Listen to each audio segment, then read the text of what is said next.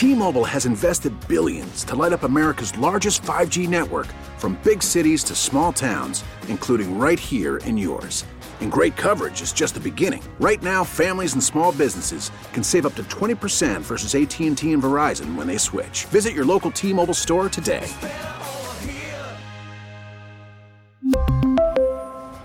Plan savings with 3 lines of T-Mobile Essentials versus comparable available plans. Plan features and taxes and fees may vary. All right, it is a Tuesday, so that means we're joined by one half of the best sports morning show in Houston, Payne and Pendergast. Seth Payne joins us. And, Seth, we are just still kind of reeling over the news that Mike Vrabel has decided to turn his offense completely over to Tim Kelly. Tim Kelly, in less than 2 years, less than a year and a half, has left Houston and become an offensive coordinator again.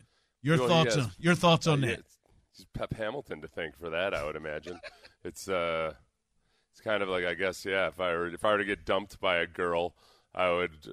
If Brandy ever left me, I would hope like hell that her first rebound boyfriend would be like some guy who's just an awful lover.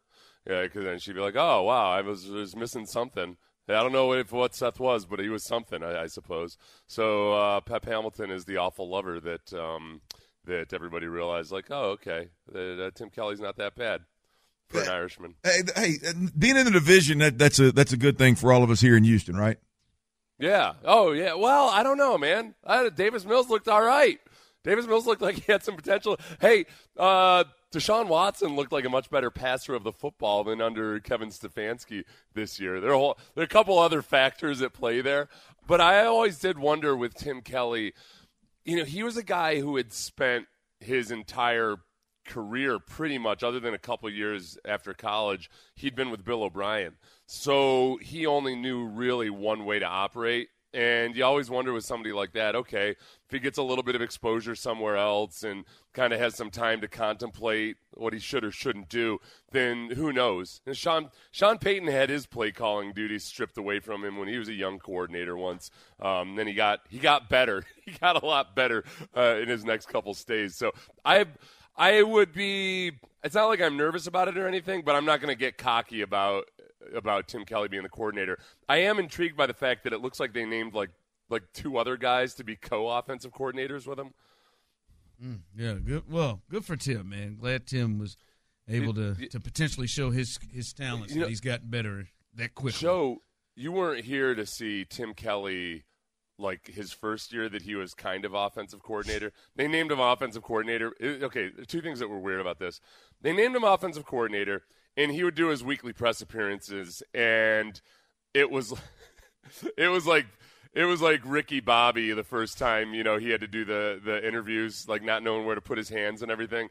It was very, very awkward. But then he loosened up after that. But then the really funny thing was the year after Tim Kelly was named offensive coordinator, it was announced that Tim Kelly would actually be the offensive coordinator. And he fielded all kinds of questions about how he'd be calling plays now and everything. It was the damnedest thing I've ever seen. That was the start of everything really, really weird in Houston, and thank God that era is dead and buried and gone forever. I urinate all over its grave. All right, that's right, guys. So what's up? What else we got? Seth is urinating all over the grave there. Well, speaking of offensive coordinators, me and Clint discussed this in the first segment. I wonder why they haven't decided on an OC yet. Is there something to it? If it's Bobby Slowick, he's been with them for 6 years all year long. That's the name we've heard connected to it. What do you think it is that's the holdup? I hope that it's that maybe Bobby Slowick is the guy, but they're doing something gentlemanly for San Francisco. Or maybe Kyle Shanahan. Maybe Kyle Shanahan has a favor to ask from DeMeco Ryans somehow, or San Francisco wants some time to interview other people. That's what I would hope, because you're right. It's if it were all quiet on the Western Front when it came to a defensive coordinator, I wouldn't be as nervous. And I know Chris Harris was just hired in Tennessee as well. He was one of the candidates the Texans were going to look at. They're still talking to this the Marquand fella there, but Marquand Manuel. I hope that it's Slowick. It was funny.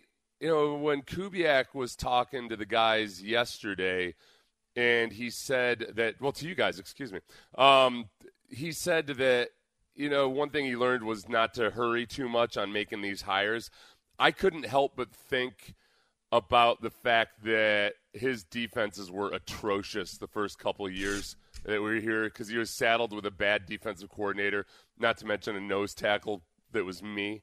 And it was a really bad deal those first couple of years.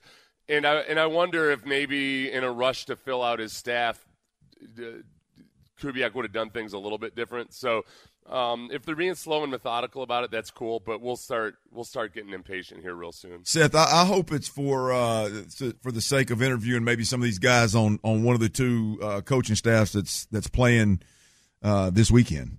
Yeah, I mean they got some, and even if it's, look, Brian Johnson is a guy that I know you and Sean have talked about. I mean, even if it's a quarterback coach, even if it's a guy like to fill that quote unquote pipeline that we keep talking about on the offensive side of the ball, man, there are a lot of intriguing, interesting names that the Texans have either already interviewed as head coach or could potentially want to interview as an offensive coordinator or quarterback coach on both sides of the ball this weekend.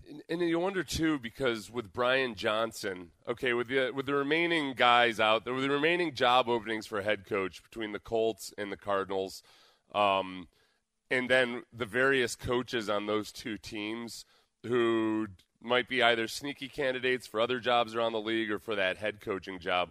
The word was that Brian Johnson was going to wait and see what happened with Nick Sirianni. So that would be a nice little fun way for it to play out if basically everybody's being super respectful of those teams and allowing them to prepare without a bunch of fanfare or hoopla about which coordinators are leaving or anything. That, yeah, perhaps that maybe Sirianni, or did I say Sirianni? My gosh. Steichen, thank you. That maybe Steichen's more of a candidate than people realize, and that or less of a candidate, and then Johnson will leave afterwards. But if Steichen leaves, then presumably Johnson would get that offensive coordinating job there with the Eagles.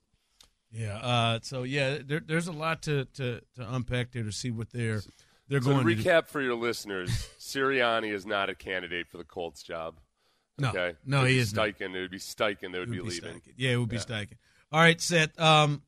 Look, the OC thing is coming the next as it continues to unfold.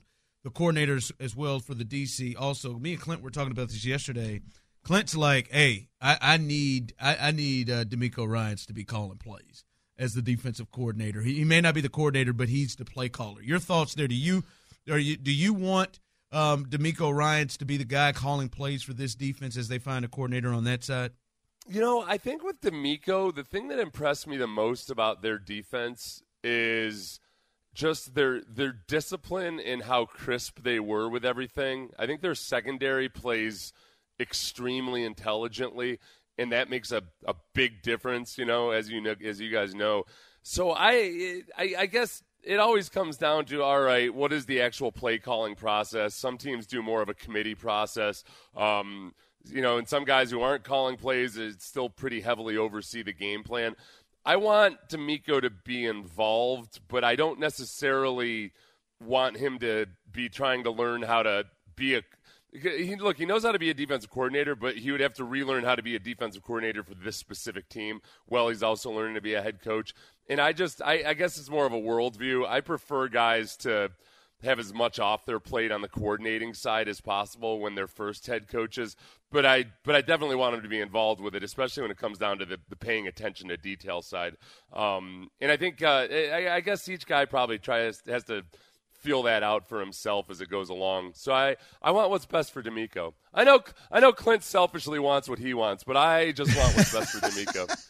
We really need new phones. T-Mobile will cover the cost of 4 amazing new iPhone 15s, and each line is only $25 a month. New iPhone 15s? It's better over here. Only at T-Mobile, get 4 iPhone 15s on us and 4 lines for $25 per line per month with eligible trade-in when you switch. Minimum of 4 lines for $25 per line per month with autopay discount using debit or bank account. $5 more per line without autopay, plus taxes and fees. Phone fee at 24 monthly bill credits for well-qualified customers. Contact us before canceling account to continue bill credits or credit stop and balance on required finance agreement due. $35 per line connection charge applies. See T-Mobile.com.